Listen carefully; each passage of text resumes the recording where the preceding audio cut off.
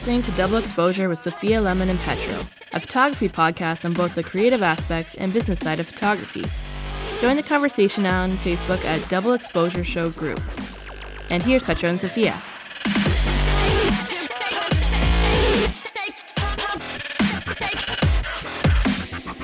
Welcome back, everybody. This is episode 37 of the Double Exposure Show with myself, Petro, and... Was I supposed to insert my name there? Yes. Sophia Lemon. Yes. You can find the show notes for this episode on doubleexposure.show/episode/37. We'd love to see your lovely faces in your little avatars on our Facebook group. It is the Double Exposure Show group.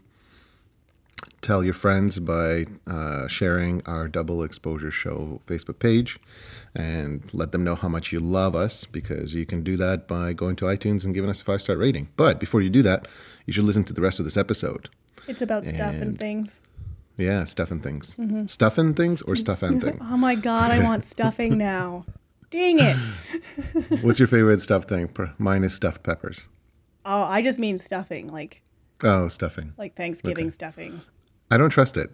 So I'm not really sure what it is. I've never really made it from scratch or so. It's bread, and you stick it in a chicken or turkey, and then you cook it, and then the bread soaks up all of the delicious turkey juices and stuff. So it's like after you cook, a pound of bacon, and there's all the grease left over in the pan, you just take a piece of bread and you soak it all up and eat it? Not quite, no. You cook. Not quite, no. You cook the turkey with the stuffing in it. Nice, okay. Yeah. Who's done that?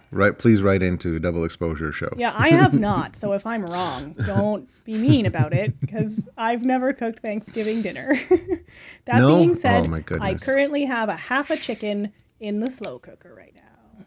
Nice. Where's the other half? Well, we get halves because a half a chicken lasts me a week. Okay, then. Yeah. So I cook a half a chicken every week, and then I make bone broth with what's left over. Mm-hmm. Now, what if you got a half a chicken at home and you had a delicious sandwich or a leg or whatever, and then you happen to go out for dinner and eat a chicken meal at a restaurant that happens to be the other half of that chicken? What happens then? I doubt very much that is the case, as I agree. My half chickens come from a nice family in this area, and I kind of doubt that they are also selling their chickens to any local restaurant. If you have a story about a chicken that met its other half, please write into the Double Exposure Show. Just kidding. So what's new, Sophia? Besides the chicken in the slow cooker. I am so sore. Saturday, I had a ball tournament in Barrie, and I know probably a small fraction of our listeners care about this, but I'm going to talk about it anyway because I'm proud. Okay. So we play in a specific division, and there weren't any teams in our division, so we ended up playing in the division above ours. Well, there was only one team in that division, so it ended up being 3 teams. Our team, a team from a division above ours, and a team from a division above that one. And we won. So you're 3 division champions, technically. Yeah, kind of. And it was kind of funny. Our coach at one point told us, these girls are from B division. And we were like, what? And he's like, so don't get too excited or anything, or like too down on yourself. And then we ended up clobbering them, and we were like, okay. And did you over eagerly celebrate, or rather? No, we were fine. It's, so the way it works is, you win provincials or nationals and you get bumped up a division. Mm-hmm. If you don't play for so many years, you get bumped back down. So, you move up, and really all that changes is people get like more accurate with their throws, more consistent with their hits. So, I won nationals a couple years ago, so I got bumped up a division, and then we got bumped down a division again. So, it's kind of back and forth. And then there's people. It's a bumpy road. I know. And then there's teams in our division and the division below us who they just never go to provincials or nationals, so they never get bumped up. So you can play in like the lowest division and win every single time, but never get bumped up because you never go to provincials or nationals. See, that would feel good. Yeah. I guess it feels good for them. The problem is when you get to the higher divisions, there's fewer tournaments. But anyway, totally nerding out about baseball, I hit like a pro. I normally hit pretty well, but I hit like every gap and I burned their fielders like 4 times and I hit 2 home runs. It felt pretty good. And so hitting like a pro means throwing the bat out after you hit it? No. Okay. No, I don't think I do I'm that. still learning. But by the end of it, the coaches of the other teams were like, she can hit anywhere. They didn't Everybody keep yours open. Yeah, they didn't know quite what to do with me, which was hilarious for me. That's fun. I have wondered that though, because sometimes we see girls like throw the bat or they'll carry the bat with them a little bit when they run and then drop it. And I've asked people, I'm like, what do I do with the bat after I hit the ball? And no one ever pays attention. So I'm like, I don't know what I do with it. I'd say that throwing it out like you're, the god to baseball would be like a baseball faux pas. For sure. For sure. Do you want to skip what you're doing lately and go right to no, the topic? Or No. I'll tell people what I'm doing. I'm photographing houses like it's nobody's business because the real estate market is just crazy. And some realtors are just crushing it. So That's I'm getting phone calls quite a bit. And I'm doing a couple a day. And I did 2 in Grand Bend recently. And Grand Bend, for those of you who don't know, is pretty. It's pretty. It's a very small beach community.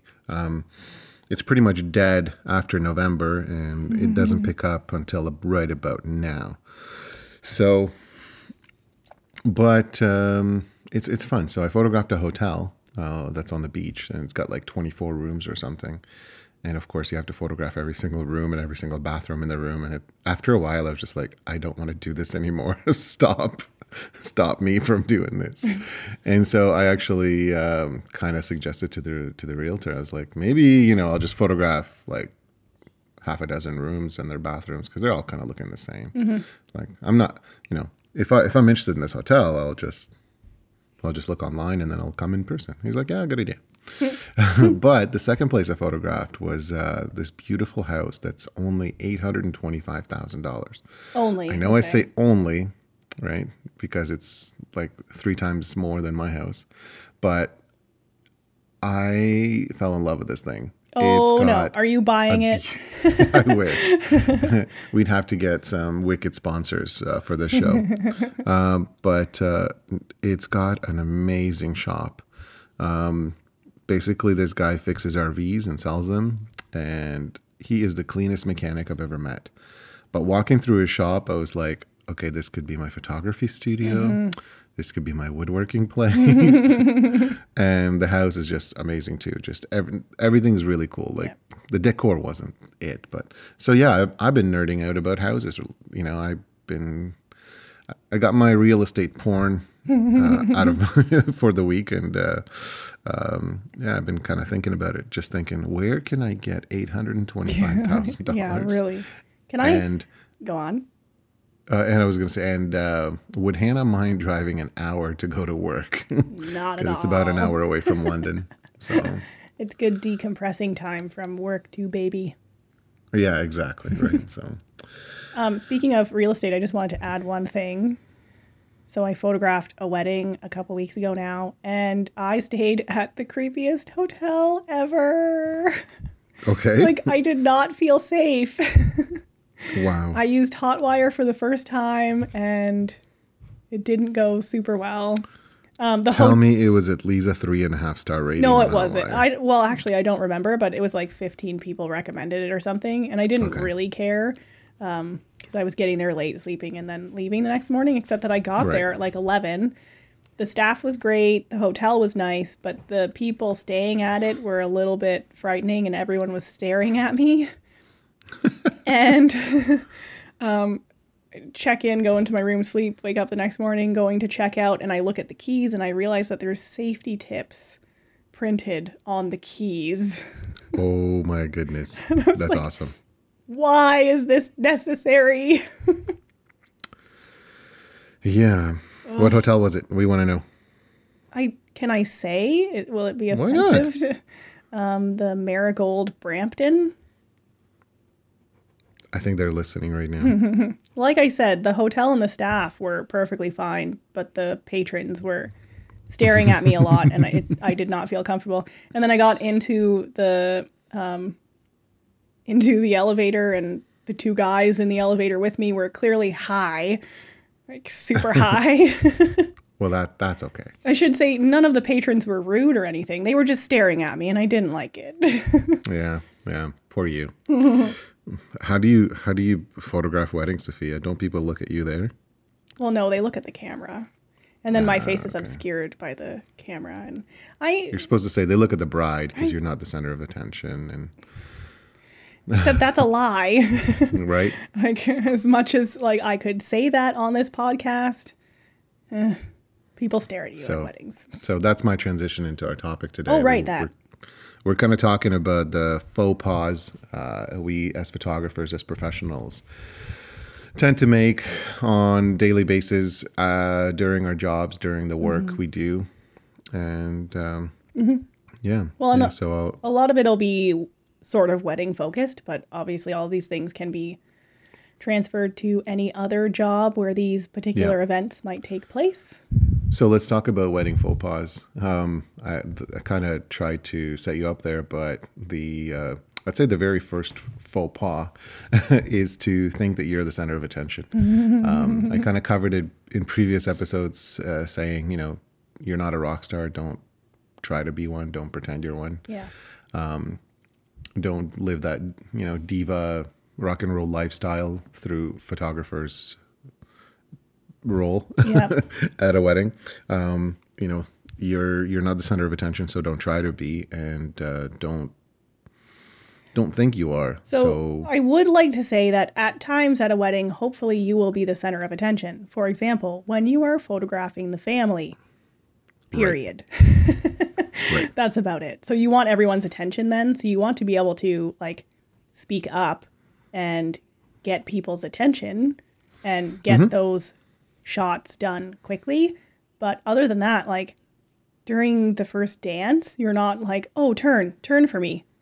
I need you to turn around. Or you need to shut it. You need to shut up and just let people enjoy their wedding. Yeah. I've seen photographers ask the bride to look at them while the vows are being recited. Yeah, no. Like while the groom is reading his vows.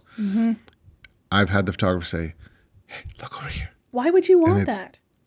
Just for kind of turn your face a little bit, whatever, to, maybe they see a vision. I really don't know. But at that point, you're no longer capturing an event. Exactly. You're now, kind of staging a shoot. Yep. So, sadly, if the face is blocked, the face is blocked. I mean, just be well, like, move your body. You can move. You're portable. Yeah.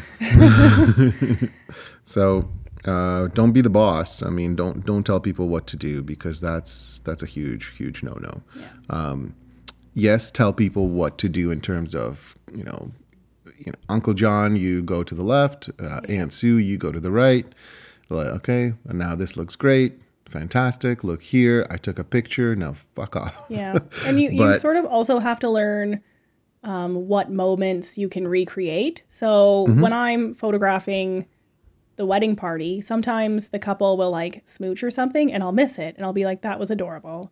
While you're still standing in the exact same position that you were, kiss again. Do what you just did. Kiss her on the cheek or whatever it was. Yeah. But when candid moments happen, if the moment passes, like don't necessarily try to recreate it. Don't butt in and try to recreate it. Just kind of let it happen. A lot of the time, especially during preparation, the family will probably look to you to be like, what should we do? And then you can give them instructions when they are specifically asking you for them. But other than that, don't distract people from the moment that's happening. Well, and you were right about the family portraits. Like, you do have to kind of assume the role of a boss. You're directing the shoot and you are on a schedule. So, you have a contractual obligation to get stuff done. So you have to kind of work fast. But at the same time, don't yell at the guests. And I'm talking about all this stuff because I've been a guest to weddings where photographers exhibited these behaviors. And I think that's what made me not want to do wedding photography at first. And why wedding photography has kind of a really crappy reputation. But I've seen the photographer yelling at the bridesmaids because they were just having too much fun. And she's like, you guys are disrespectful. The bride is here. Wow. This is her day. And I'm just thinking, like, I know you're older. She was in her 40s. And the bridesmaids were probably like early 20s. And this was a friend's wedding too. So I won't mention any names or... Yeah, it's really anything. Not your place to. Well, I guess that can be another one. Don't lecture people. It's not your place to butt in and stick your nose into their family business. There are times when discussed before the wedding, I will make sure that myself and my assistant are prepared for certain potential scenarios. For example, this last wedding I photographed, there was some tension between the groom's parents and their significant others. And we specifically asked, or I specifically asked, do you want their significant others in photographs? And they said no. So I usually will do a photo with the parents and then with the parents' significant others so that I get both, so that if they ever split up, you still have photos with just the parents. Right. But they specifically didn't want them. So I said this to my assistant, to my second shooter, Liz. So she knew, I'm like, they don't want photos with the significant others. So if they start to wander over, if you can distract them or something. But if those two people are going to wander into a photo and I just assume that they're getting a photo, I'm going to snap the photo and then be like, okay, we're done. Unless that's right. The bride and groom say, no, we're not doing a photo with you. Like, it's not your responsibility to be like, they don't want a photo with you. So...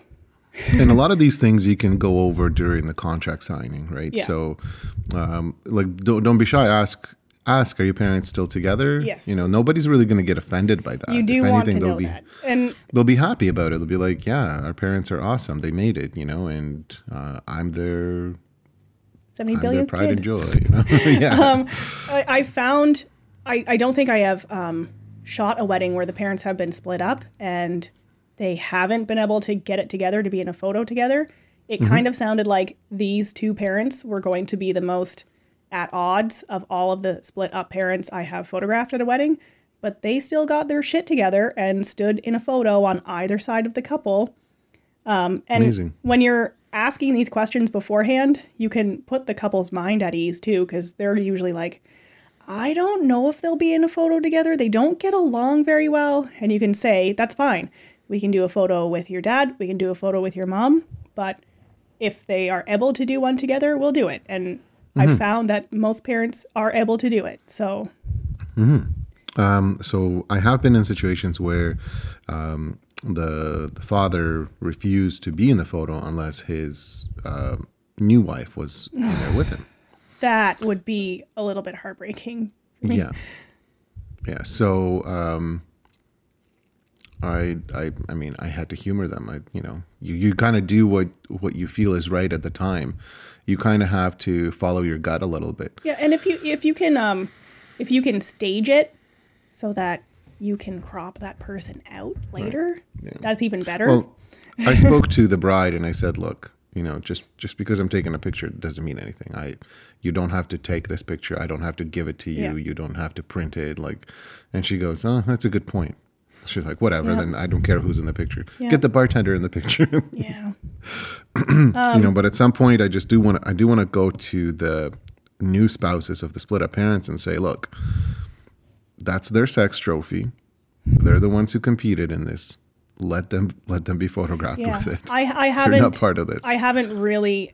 There might have been once where spouses just sort of assumed that they were going to be in photos, but I always get photos with just the parents first, and then if they want to have spouses in, then I'll be like, okay, and spouses. But I haven't. No. Usually the spouses stand back. Yeah. So if they do not, you know, don't get emotional and start yelling at people. Yeah, it's not your place to butt in and lecture anyone. So don't just humor everyone. Yeah. Well, you're there to do a job. Yeah, be prepared too. So you ask these questions so you sort of know what the deal is with the family. But you said something interesting about, making sure that you do everything on time, which is pretty important with family photos. And I just thought, don't waste the couple's time because they have an itinerary for the day. And you should know what it is. Don't make them late for their dinner because usually if they're late for dinner, there's additional charges. Can be, yeah. Absolutely.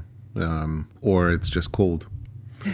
Yeah. Like, don't be like, oh, I really want to get this shot. It's going to take us an extra 20 minutes to go to this other location. It's not your call. Yeah. However, so this actually brings me on to the next point I wanted to mention. Earlier I said, you're there to fulfill your contractual obligation. At no point should you bring up the contract at a wedding. Just don't. It is in your best interest to keep it to yourself and not, advertise it or not discuss it, especially with the bride. If they say, look, I know our dinner's at 6:30, it's 6:15, it's a 10-minute drive to the venue. We should go, but can we swing by this place? It's only going to be an extra 10 minutes. I know we're going to be late. But can we swing by this venue and just take a couple of portraits outside? You should not at any point say, well, that's not in our contract. Because that's career suicide. That right there is just like, I don't care about what I do. I just want to get paid. So I'm not, you know what I mean? Yeah.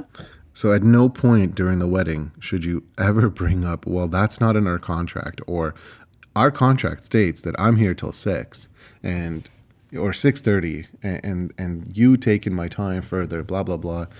Just bite the bullet and do it. If you're booking things after, for example, if you booked a wedding from, 10 a.m. until 6:30 p.m. when they arrive at the reception, and then you booked something else at 7 or 7:30, whatever, don't. That is not in your best interest. Part of the reason why we charge so much is because typically we don't have to work for the rest of the day on that Saturday.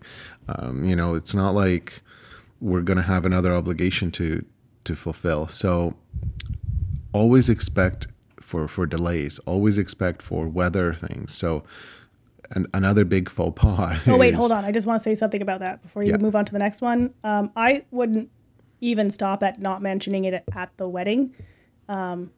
Make sure that you communicate every part of your contract throughout the entire process without being like, your contract says.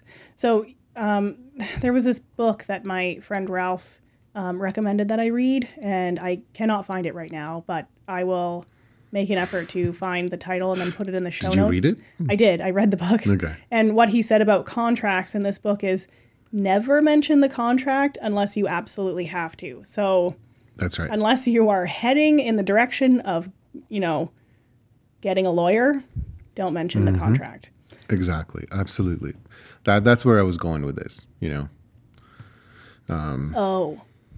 Yeah. Well, what's the next one that you wanted to bring up then? Well, it wasn't the next one. It was the same one. Oh. But you have totally wrecked my train of thought, so it's derailed. Well, you said it was a new faux pas, so not my fault. It's your own fault. Language.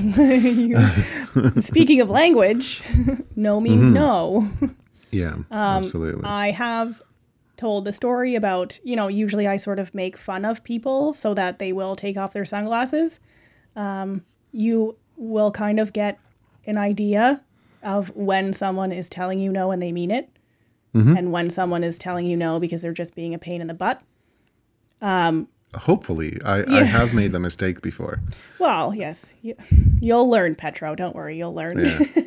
But if I did photograph this one wedding, and the father said no. He did not want to take off his sunglasses, and he was not rude. He just said no. So he had his sunglasses on for his photos. So if anyone tells you no, they don't want to do something, respect that. Yeah. So let the bride and groom fight that battle, right? Yeah. So the only time that I push it is with family photos. When they're wearing sunglasses or something and they're being like really cranky and the bride is like impatient and I say, can you take your sunglasses off? And, they say, but we wear sunglasses or we wear glasses. And then the bride kind of rolls her eyes. Yeah. If she seems like she's going to speak up, then I will be like, well, I want you to I try to keep it, calm. I want you to take your sunglasses off so I can see your eyes or whatever. Usually the wedding party is pretty well behaved, so you don't have to worry about that so much. I have said this once only because this wedding party was really fun and they were kind of inappropriate and made all kinds of funny jokes and they loved laughing. So this kind of thing came up. The father actually said, because he had transitions, and so he's like, but I wear glasses, so like I wear glasses all the time, every day. And I just said, I wear underwear every day, but if you take your glasses off, I'll take my underwear off. Oh, that's funny. And he's like, well, now I definitely am not going to take them off. I said, well, in that case, I'll keep mine on if you take them off. And everybody was laughing. Everybody thought it was really funny, and I was sort of given a high five by the mom because she's like, he never takes them off. He's such a dick. Well, but just go ahead. Well, he took them off and he held them in his hand, and I'm like, put them in your pocket. And then he goes, oh, but I don't have any pockets. And I'm like, whatever. Hold them. I'm photographing this. Well, I just, like, if the bride says, no, I don't want to sit in the grass, don't make her sit in the grass. Right, absolutely. If she doesn't want to lean against a tree, don't make her lean against a tree. Just if someone basically, says no, don't push no it. means no. Respect people's wishes, right? If they say no, I don't want to go on the date with you, then they don't want to go on the date with you. So, wrong topic. I've been having some issues with that lately. No, I'm not actually kidding, but go on. Okay. Well, I've been asking out so many people, and they say no, and I'm like, but I won the baseball tournament. But what if? I'm kidding. But that leads me to a really important thing is there should be absolutely no touching. Do not touch people. Okay. Right. And I'm talking about as a photographer, whether you're photographing a portrait in the studio or you're photographing, don't come over and fix people's hair. It's really not your job. Like, ask if the hair is really kind of blowing in the face, and you can ask them, say, hey, can you tuck your hair behind your ear or whatever? You can ask people to do that. Ask somebody else to do that who's involved in that. Perhaps, if you're in the studio and you're doing a photo shoot with a hair and makeup artist or a stylist, photo stylist, it's their job to do that. Yeah. Ask them, say, you know what, the hair's in the face. Yeah. Do you have any suggestions? Can we do something about that? And I always use the line, can we do something about that? Because it puts me in the position where I don't know what to do because I'm not a hairstylist. Okay, I know I can move it, but if I'm working with somebody I know, like family or someone I'm close to, I will say, hey, pardon my touch. I'm just going to move you with the hair a little bit out of the way. Cool. High five. Yeah, I was going to say there are certain situations in which I will move people, or touch people. And it's always, I have given you an instruction probably 3 times and you're just not understanding it and you look totally confused and you're getting a little bit overwhelmed. And then I will walk up to you and I'll say, I'm just going to move you. Is that okay? I'll ask them if I can touch permission. Them. But if they say no, then if they say no, then no. I will do that with children as well. But usually this is after having established some sort of fun rapport with the kids. Right. Absolutely. So, and then I'll just grab them by the shoulders and move them. Right. And usually they giggle and their parents laugh. But if you have to touch someone, you ask their permission. You be very gentle. If you have to touch someone, touch them on the bum. Speaking about bums, don't be complimenting the bride's boobs or her butt or anything. Really. Right? Or the groom's junk. Oh, those pants really hold your junk weight. I have. You have not said, what's in your pocket? Oh my gosh. And then that seems to make the groomsmen say inappropriate things. Right. I'm like, whatever it is, if it's removable, take it out. Tuck it between your legs. Oh my goodness. This is taking a turn. You can, but seriously, you can say to whoever, you look amazing, you look great. Don't be like, your ass looks amazing. You look fantastic. I totally get. You are so beautiful. Yeah, I don't avoid saying that though. Like you can, I don't know. I develop a pretty, I don't want to say intimate, but like close relationship with my clients where like I joke around with them and stuff. And I've talked to them so much leading up to the wedding that, you know, we get along well and I can crack jokes with them, but never have I ever said. But it's also your business model, right? Yeah. Ridiculously happy people. So, but that is not, great. That is not, I'm going to look at your boobs, right? So exactly. I have never said, you know, your ass looks good. If they say like, because some brides will be like, oh, I'm not happy. Like I have back butt or whatever. And I'll be like, no, you don't. I don't see it. You're crazy. But that's about it. Meanwhile, it's obviously there. You got to lie to them, right? So don't tell the truth.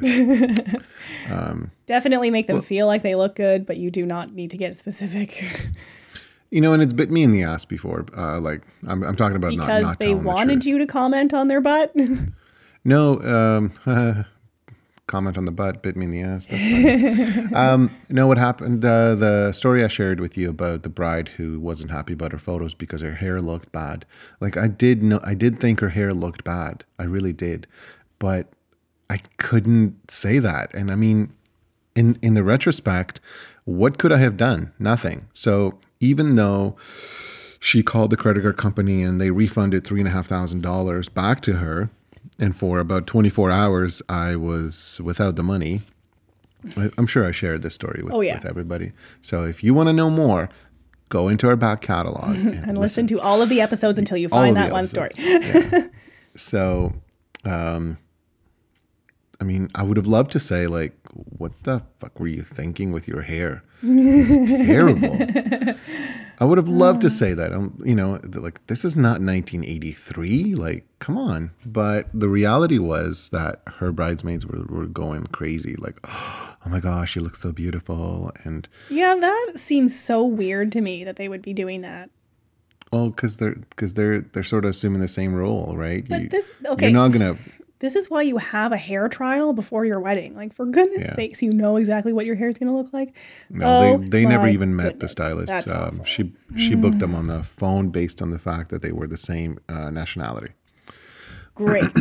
Yeah. So she literally looked at the yellow pages and she's like, oh, that looks like a Lebanese name. I'll call them. And that's what happened. Yeah. Well, on the topic of bums, wear appropriate clothes. And we've talked about this before. You're not wearing sweatpants. You are wearing probably dress pants.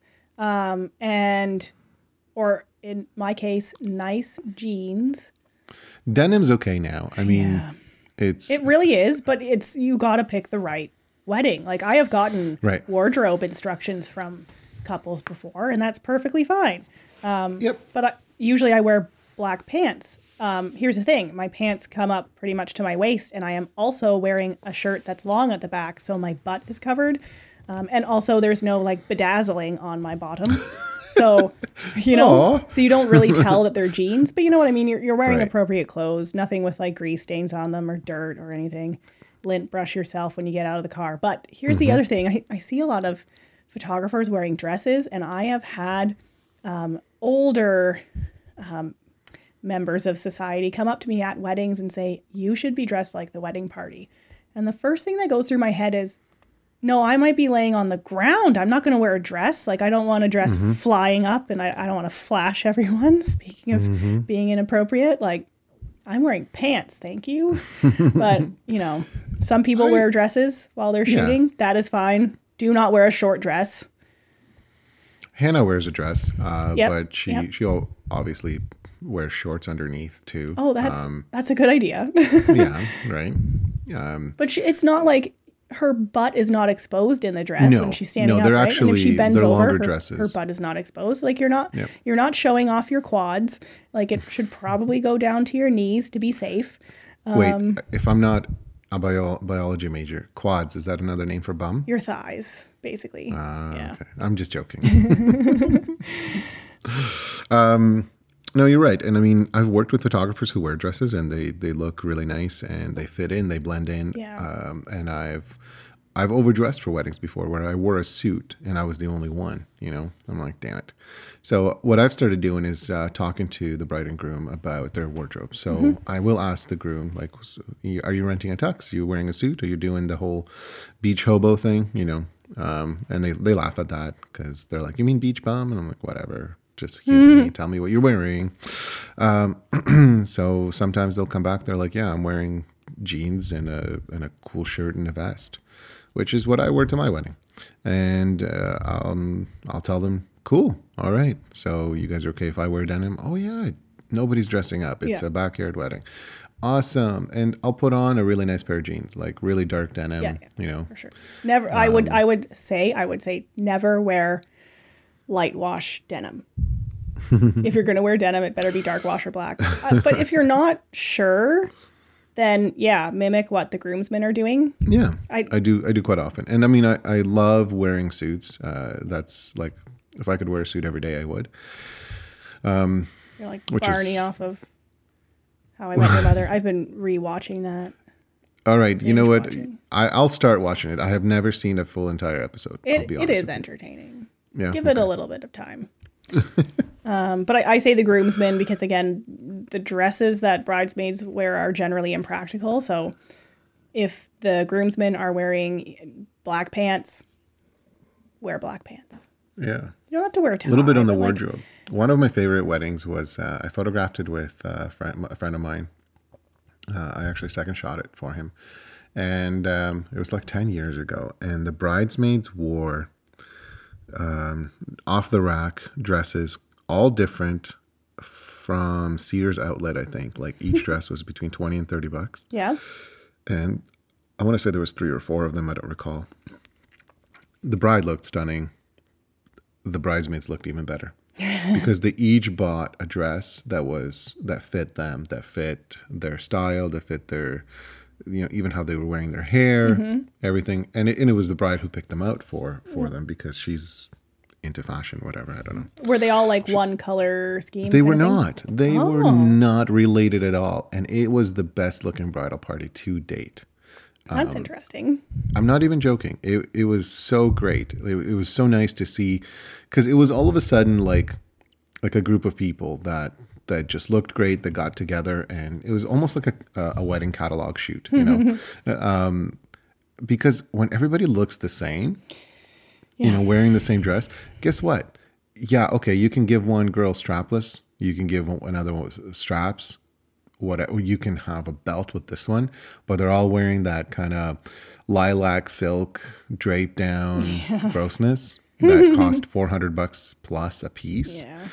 Yeah. Guess what? They're never going to wear that dress ever again. These girls were. We talked about it just between the.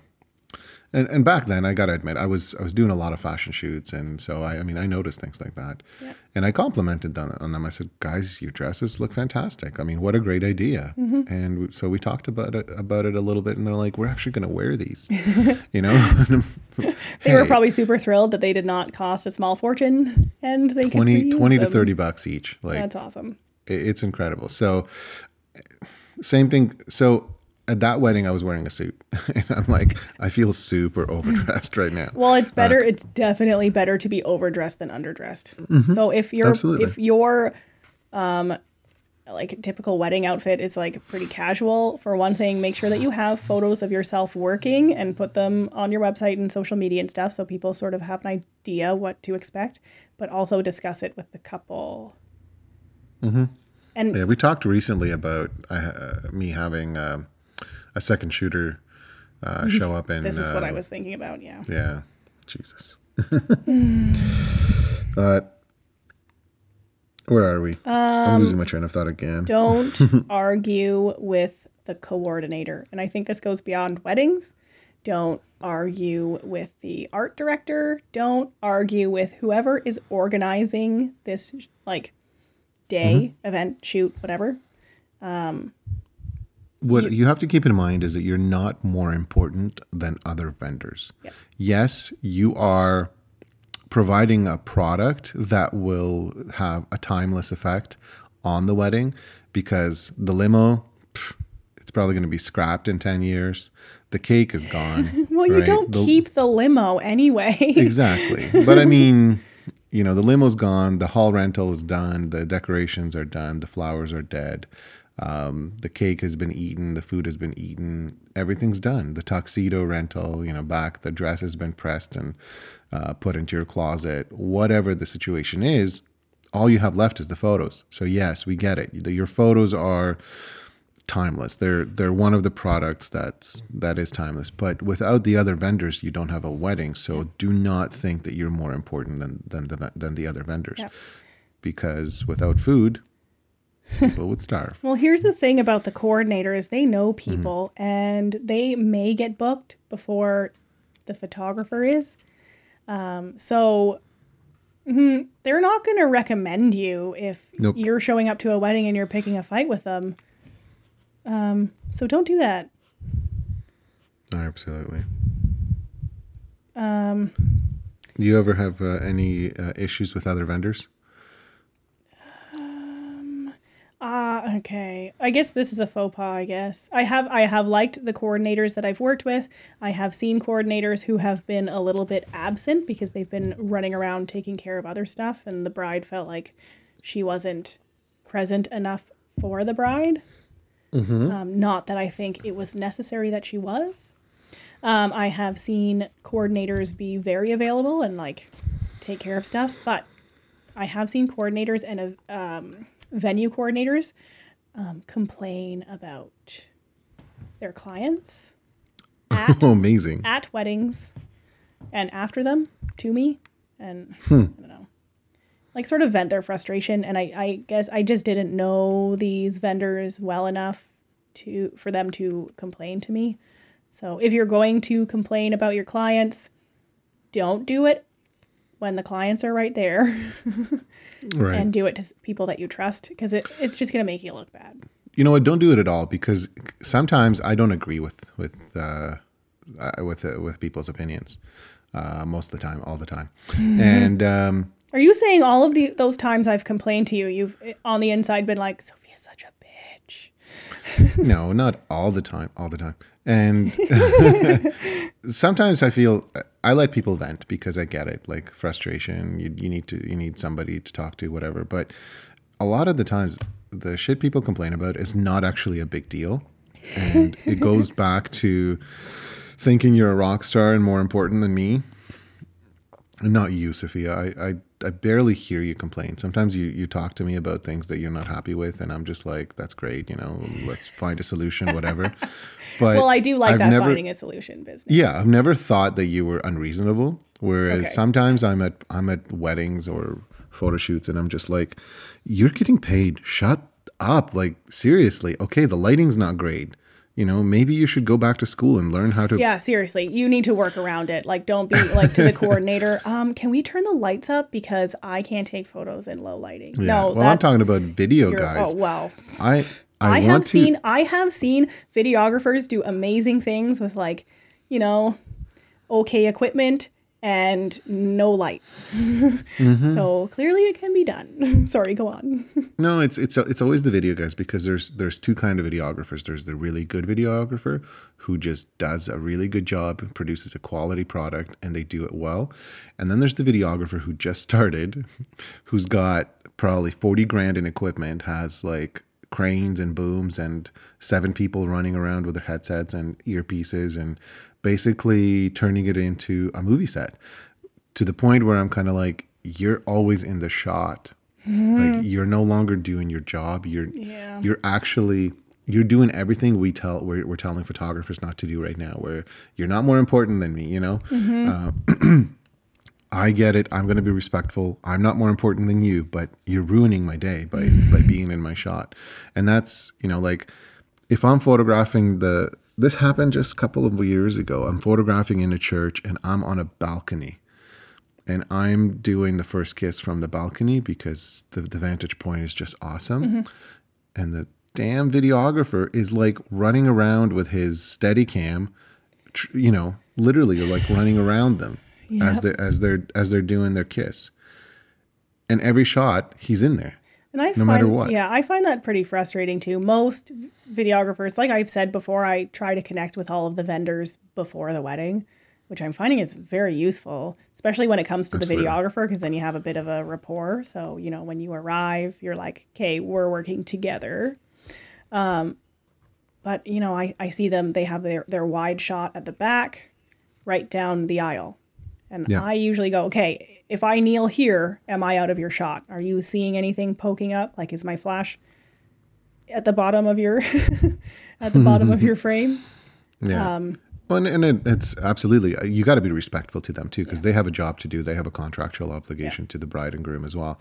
But at some point, you have to kind of find a common ground. Yeah, try to stay out of their shot, but they got to stay out of your shot. So I am not anti-video. I mean, I never had video at my wedding, or if people ask me, I tell them the truth. You know what? You're never going to look at your video. Yeah.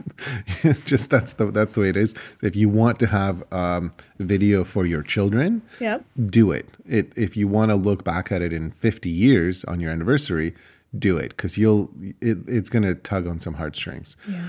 But reality is, you know, it's not something that you really. Oh my gosh, I'm going to get crucified for this. I was going to say it's not the best value, but it is. I just don't Any think. video guys who are listening to me, let me Okay. finish. No, I just, I want to say something about this too. Okay, go ahead. Good videography is beautiful. Like, I have seen really good wedding videography. My only issue is, at this point in time with technology, the only time you're looking at your wedding video is when you pull it out and put it on your TV, right? So you're probably only watching it like once when you get it, and then you're showing it to all of your family, and then you're watching it at your anniversary, maybe 3 or 4 times in your life, you know, when you're feeling nostalgic.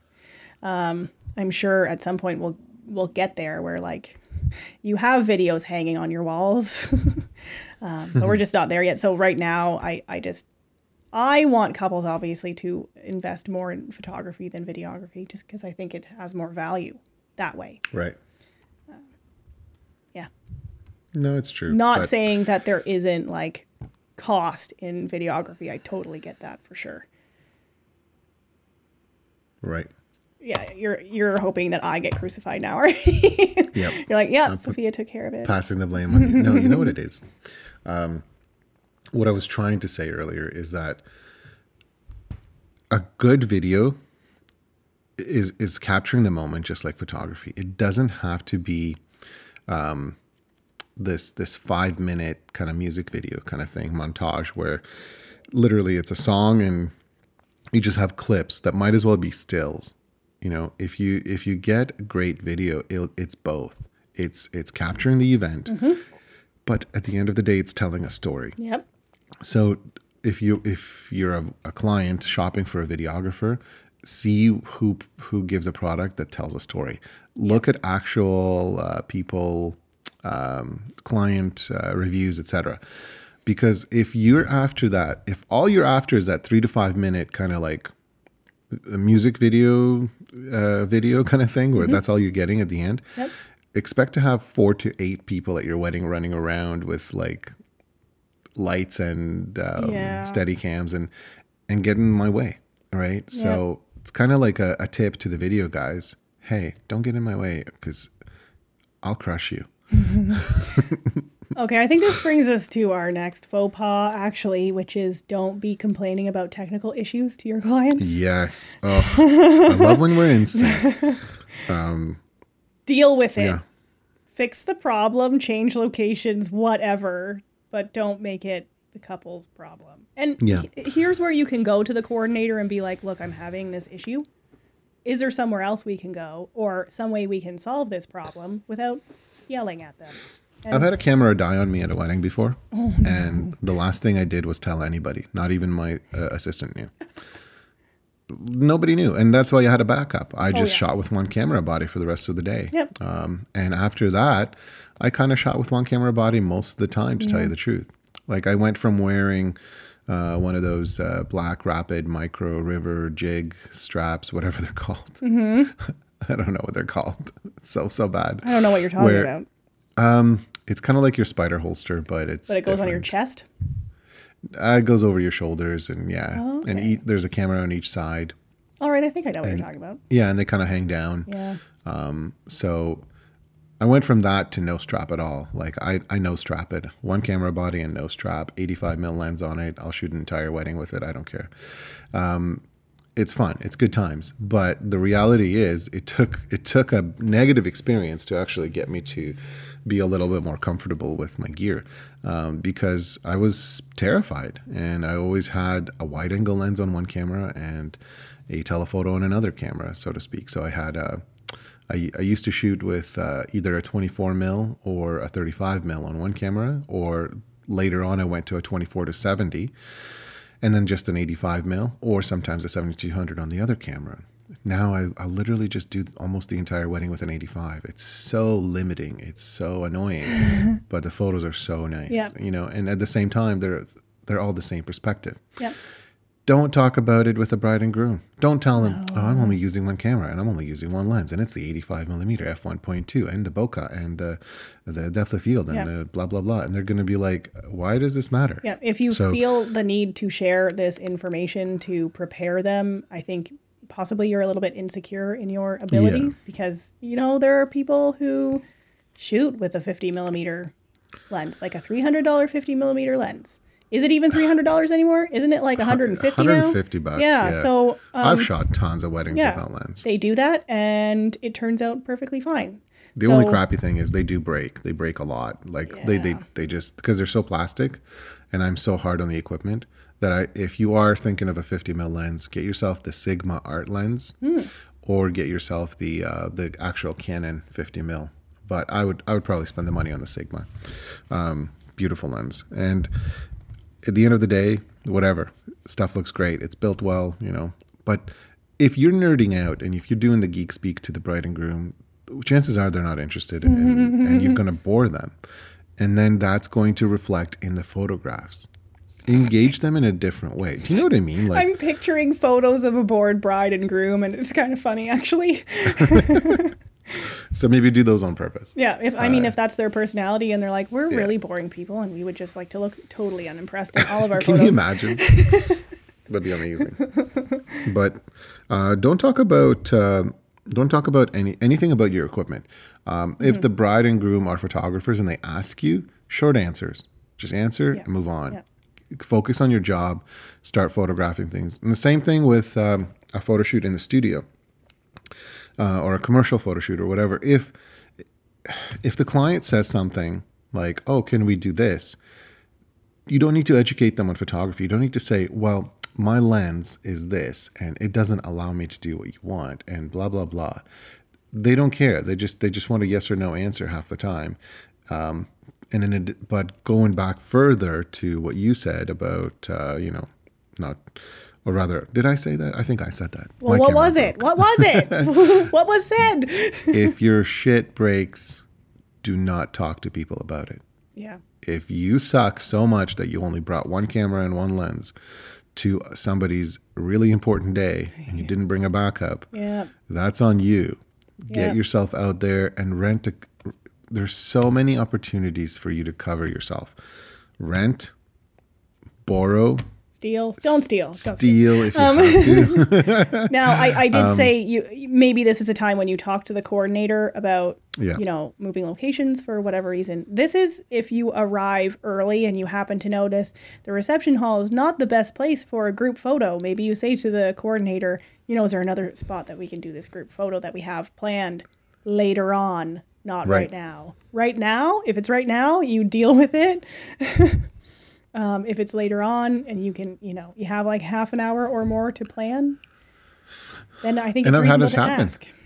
Bride and groom wanted a photo of all the guests on the church steps. I said, okay, that's not a problem. We'll do it. I get to the church and I'm like, these church steps will hold 30 people. Yeah. You have 300 here. And then it looks like no a big joke. like mush of people, like a weird big gooey mush where they're all like, there's no straight lines or like uniformity to it. They're all just clumped all over the place. Well, you can't see half the people, and the other half is still in the church, right? Well, there's that.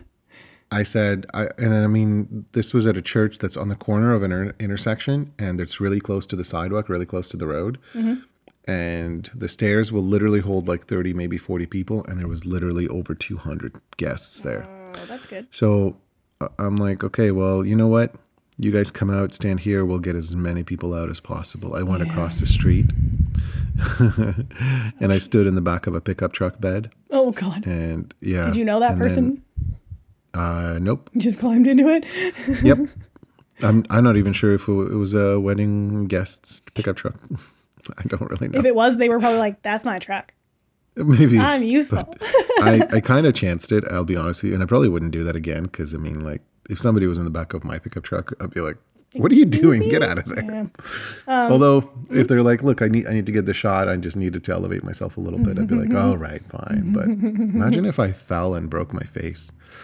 I fear that constantly, especially when I'm close to water. I'm like, oh, don't fall in, don't fall in.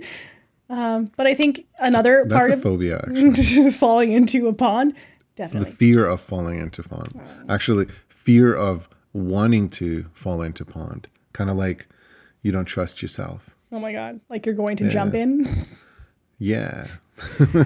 I think the next part of this particular point is don't be like, oh, this is my first wedding. Oh my goodness. I've only shot 3 weddings. This is my 3rd wedding, you know? This is going so well for my second wedding. Yes. So if people ask you, you can say, this is my first wedding. Yeah. Hopefully they won't ask you, but don't say that because what your clients probably already know at this point. You should not be lying to your clients. But if anyone else, like if you're saying this to any of the guests, what they're going to say is like, this person is really inexperienced and they're probably not going to hire you later on unless you completely rock it. Yeah. But if you're just... I got really lucky on my first wedding. It was amazing. And I got a little too cocky because my first wedding was film.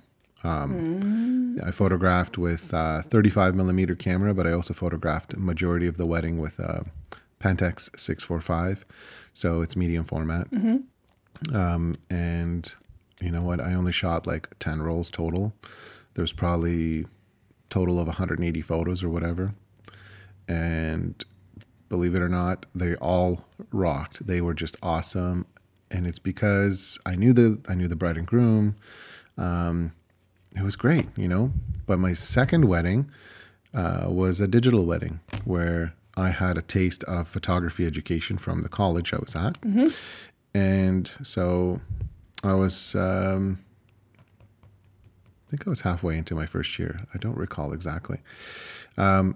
But I had a digital camera and which wasn't mine. I borrowed it. And I thought this is going to be amazing. I'm going to shoot it all digitally. How cool is that? But I took the very little bit of knowledge I had with me and the cocky confidence from the first wedding, and I screwed up half of the photos. I really did. Because all of a sudden I was like, oh, shadows. I need to fill them. I'm going to use a reflector. And I used a silver reflector to fill these shadows. And they're all just squinting like crazy. Yeah. You know, like I really screwed it up. Honestly, when I look back at this wedding, I just kind of shake my head and go, why did they even pay me? And I charged a lot of money for it because it was the going rate. And I felt that, hey, I deserve it. I rocked my first wedding. Yeah. So at no point, though, did I admit that this is only my second wedding. Yeah, like, again, if you feel the need to share that information without anyone asking you, then you're probably not feeling very confident. So just think about that. But learn from it. Don't be overconfident like me. Well, what I should have done is photograph that wedding on film again because it would have probably been way better. Sometimes instant gratification kills you. And I do an assignment at the college where I it's an in-class assignment, but I'll tape the back of the screen and I'll send people out and I say, you have to photograph this person.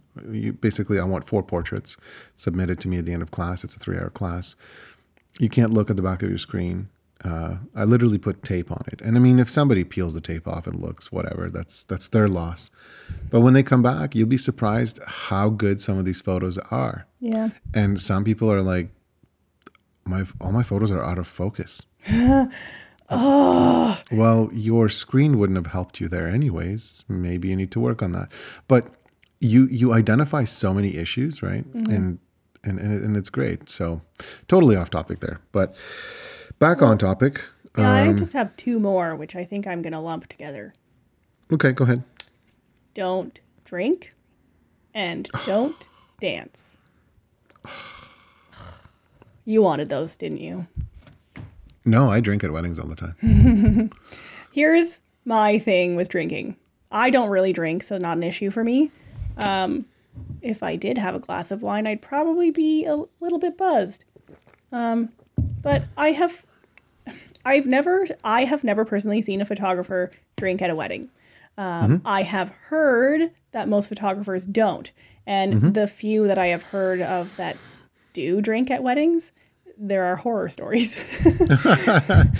So if you're the type of person who can have a beer with the groomsmen before the wedding, and that's all you're going to drink in the day, that's cool. I have just witnessed that people can't have one drink and they end up drinking too much, and then, you're working. You're not partying with them. So yeah. Don't drink. I've drank at weddings before.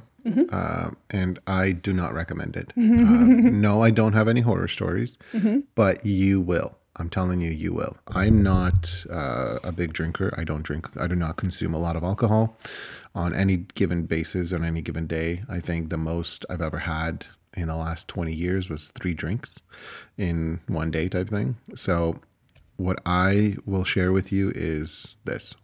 One wedding I was at, I was not only the photographer, but I was also the groomsman. So yes, I had a beer or 2 here and there. Yes, I had to photograph the creatives, and we hired another photographer. Actually, it was Brandon David. He was hired to do the rest of the photography. So I felt like I was in good hands.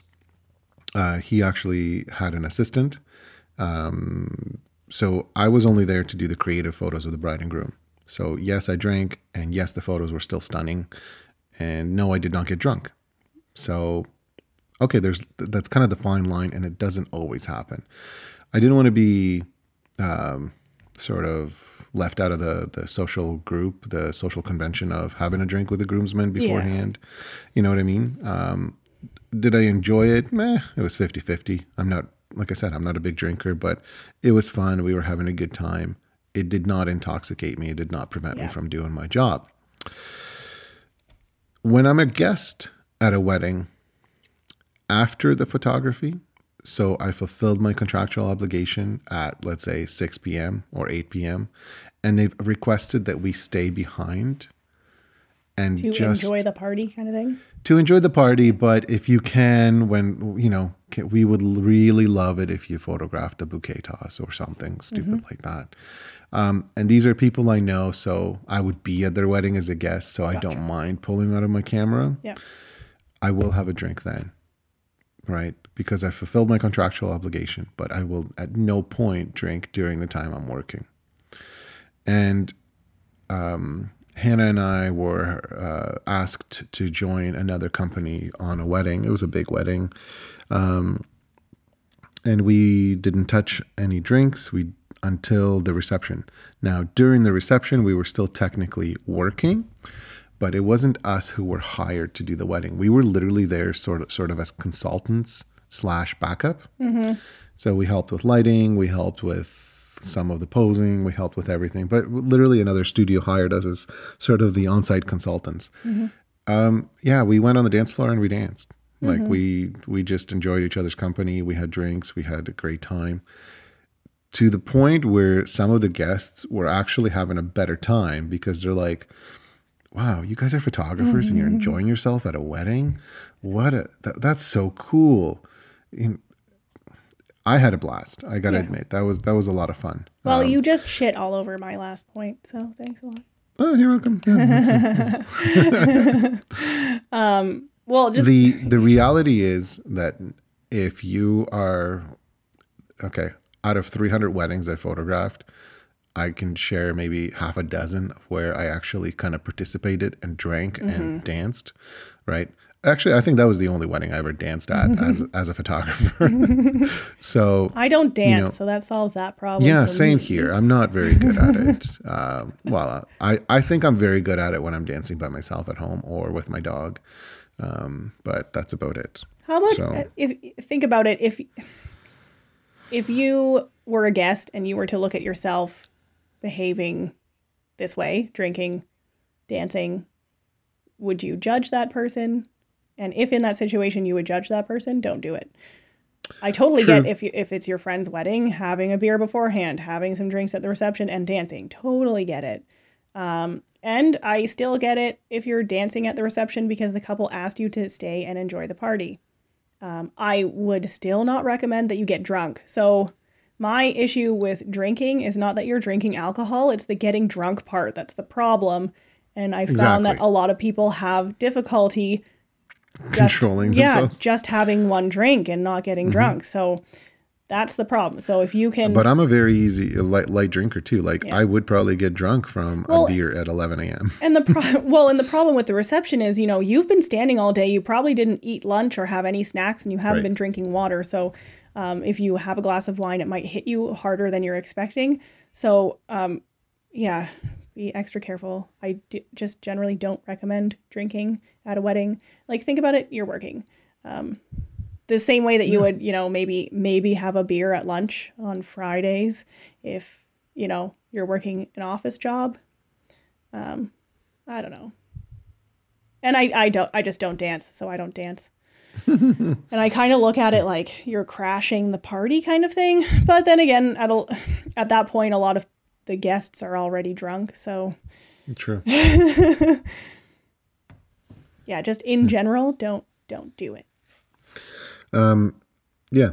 So to kind of, there's one more point I wanted to talk about, and it's kind of behaving as a professional, because I find, which kind of, completely destroys my previous point of it's okay to have a little fun. It is okay to have fun I know, if totally. you can control your fun.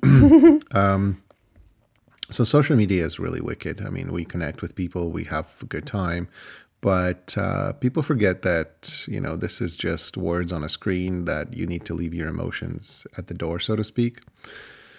And this is something that you should really take more with a grain of salt rather than use as a roadmap, as a guide, whatever. But we talked a lot about becoming Facebook friends with your bride and groom and kind of engaging a little bit and, having a chat here and there and connecting with them, just kind of being a familiar face to them. And I think that's totally okay. What I don't think is okay at any time or at any point is when you become friends on Facebook, for example, and then you involve yourself in conversations these people have with their friends that you might not know, right? And I'm talking about giving out personal opinions, maybe even having an argument with another one of their friends about a point of view, or maybe they really like Donald Trump and you don't. Shut up. It's not your role. Like, be a professional. This is what I'm talking about. You really need to check your ego at the door. And even if you completely disagree, do not engage with people on your client's timelines. Now, I have seen, stories on BuzzFeed where a wedding photographer had booked a client, and that photographer shot a gay wedding, and that client was anti-gay marriage, and so they fired the wedding photographer. And then the wedding photographer donated their their deposit to like a gay rights activism That's awesome. group, right? So in cases like that, if you have serious fundamental issues with what your clients are doing, like super serious, you can consider canceling the contract. You have to give them their money back. If they're going out to Trump rallies and they're beating up, women and minorities, and because that's what happens at those rallies, right? Yeah. Well, if that's what they're doing, and you have serious issue with that, then I would totally be on board with you not working with those clients. I would want to also have the guts to do something like that. Now, I do add my clients, and I add my clients' wedding parties to Facebook. Well, I send them a request. They have to accept it, right? And I will engage with them, but I have found that most of the stuff that I'm engaging with is stuff that I post on social media. So I say that I have cats, I have dogs, I like baseball, I like to go hiking, I go to the gym and all this fun stuff, right? And so the stuff that I'm engaging with them on Facebook about is, they're posting pictures of their cats or funny memes and stuff like that. And I'm... Which is totally okay. Right? I'm not... But then again, honestly, I can say genuinely I like most of my clients, and very few of them post very much political stuff on Facebook. So I haven't had an opportunity to get into a fundamental disagreement with most of them. So I don't think I've had any Trump supporter clients. Well, and I was just using it as an example, whatever. But yet you don't, don't pick so if your clients are racists. If you have that racist client and they're posting really, really awful stuff on Facebook, don't pick a fight with them on Facebook. Just fire them as a client. Yeah, if it really bothers you, just walk away because you never know who's who. Or, for example, say you are a gay wedding photographer, you're a gay person, you photograph weddings, and the couple that hired you is like anti-gay marriage. I would, or anti-gay adoption, would not blame you for not wanting to work with them if they're spewing all sorts of stuff all over social media about how much they think gay people have ruined the world and marriage and blah, blah, blah. So this goes a little bit further than just Facebook. This also goes to Snapchat. Snapchat's dangerous. Yeah, so be careful with that. But also Instagram. So I witnessed a photographer call a future bride like hot with two capital T's, HOTT, with like the smiley face with hearts just blowing out of the eye sockets. And I don't know this person, but a friend of mine that I know, she said, we just booked this guy as a photographer. We didn't go with your guy because he was too expensive. But is this appropriate? Like, should I be worried? I'm like, honestly, I don't know. You took a picture of yourself half naked in a bikini on a beach and looking at a sunset. Or obviously somebody else took a picture of you and you posted it. I always love those when people, kind of going off topic, when people post pictures of themselves on Instagram, but they're in the photo. And I'm like, how did you take this? Anyways, this literally happened just last year. And I'm like, I don't know. Like, what kind of response do you want? Like, do you want me to say that that's very inappropriate? You shouldn't do this? Or do you want me to say your photo shared to the public? Like, I don't want to say it's inappropriate because that's your beach attire, but your bum is clearly visible. And like, what do you want me to say? I really don't have a good response to this. And her rebuttal to that was, well, I'm just going to be super awkward during the wedding if he's shooting us and he's like just constantly thinking about me, in a bikini. Well, you have two choices. Confront him about that or fire him. That's it, right? I never followed up. I don't know what happened. But talk about an awkward situation where you could put yourself in just by saying something, and you could be funny because it's a really hot day and you could be like, hot. I don't know. Probably not. There's a really good chance the person said hot because she's a beautiful girl in her late 20s with a great body on a beach, half naked. So yeah, we know the reason why he said hot. And What do you do? Really, what do you do? So to avoid the situation where your clients are potentially going to feel awkward in front of your camera and not give you the good product, the good result, be diplomatic about it. If you really want to comment on this photo, just say something like, wow, that's a nice scene. Okay. Like, don't nice comment. Beach. Don't comment at all. I know. But if you really have to get involved, do not comment about the person. You don't really have to get involved, period. Unless someone is holding a gun to your head, you do not need to get involved. So don't comment. That's true. Jeez. Don't even like the freaking photo. No, don't like it. Don't comment on it. Leave it alone. And that's what I'm trying to say. Pretend pretend you never saw it. Pretend you never saw it. Yeah. Unfollow. Jeepers creepers. And that's my ending alarm, I think. He's ready to go. He's like, I've had enough. He agrees with me. He's like, yeah, you know what? Don't comment. Don't comment. So, now what's your take on after the wedding? Do you comment after the wedding's done? No. Nope. Unless you have literally become friends with these people, so you see them on a regular basis. And I'm not talking about client friends. I'm talking about you go out for dinner with these people for non-job related things.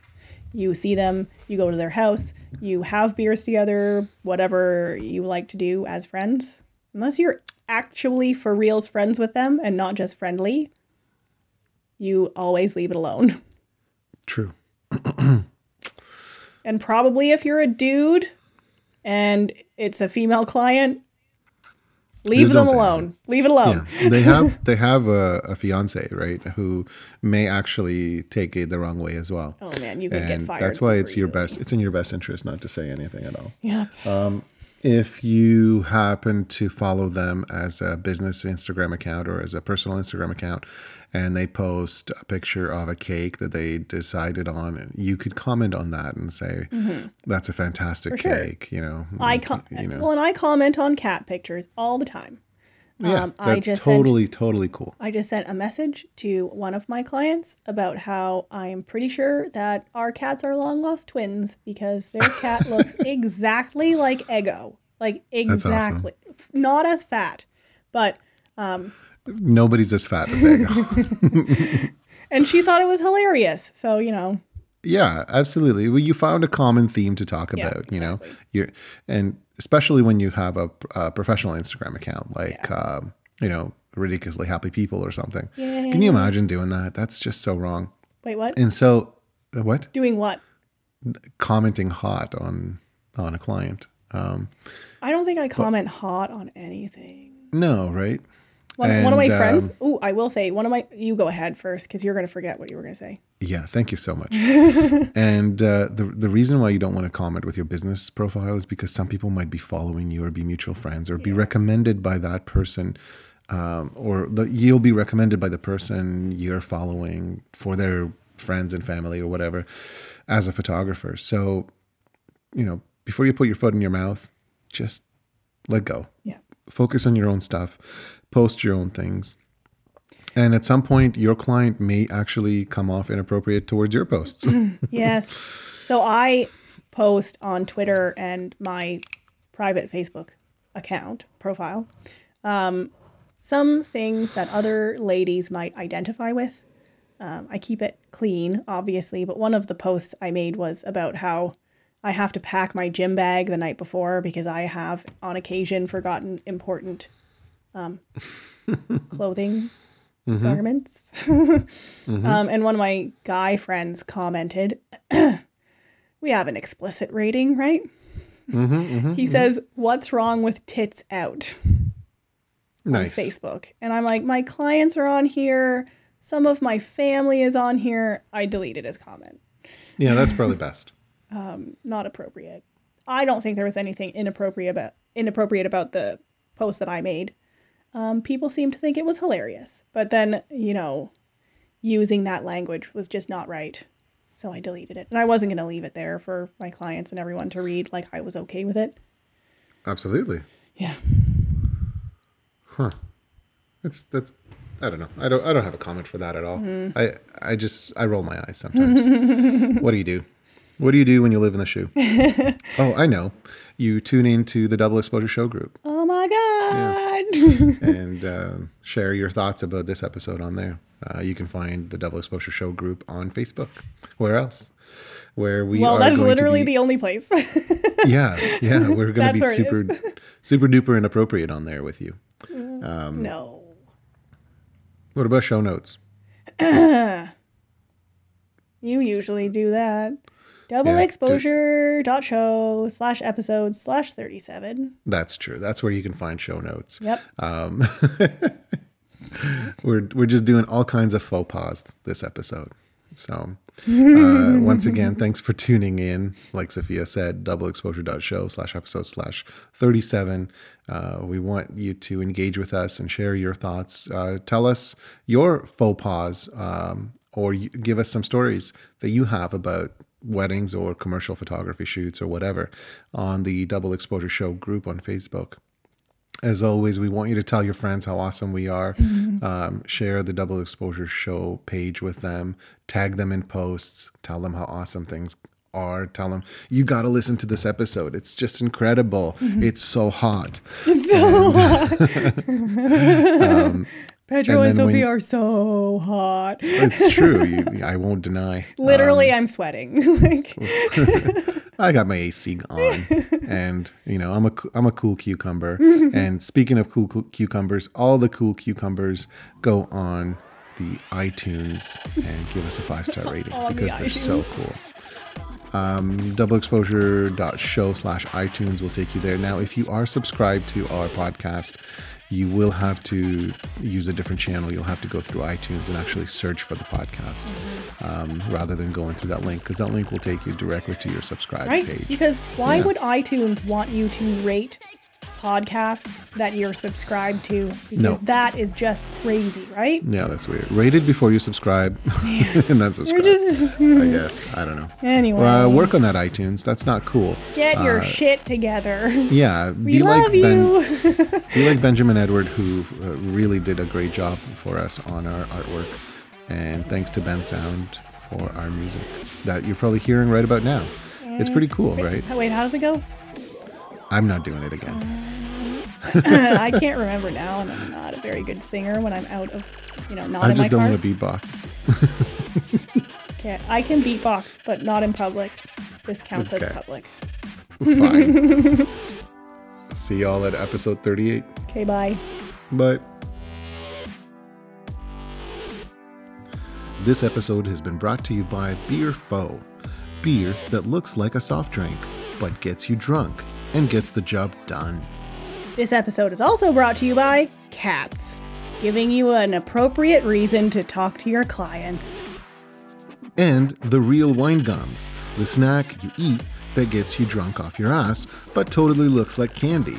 Real Gums, available at Camera Canada. And finally, this episode is brought to you by Inappropriate Touching, a really good way to get fired.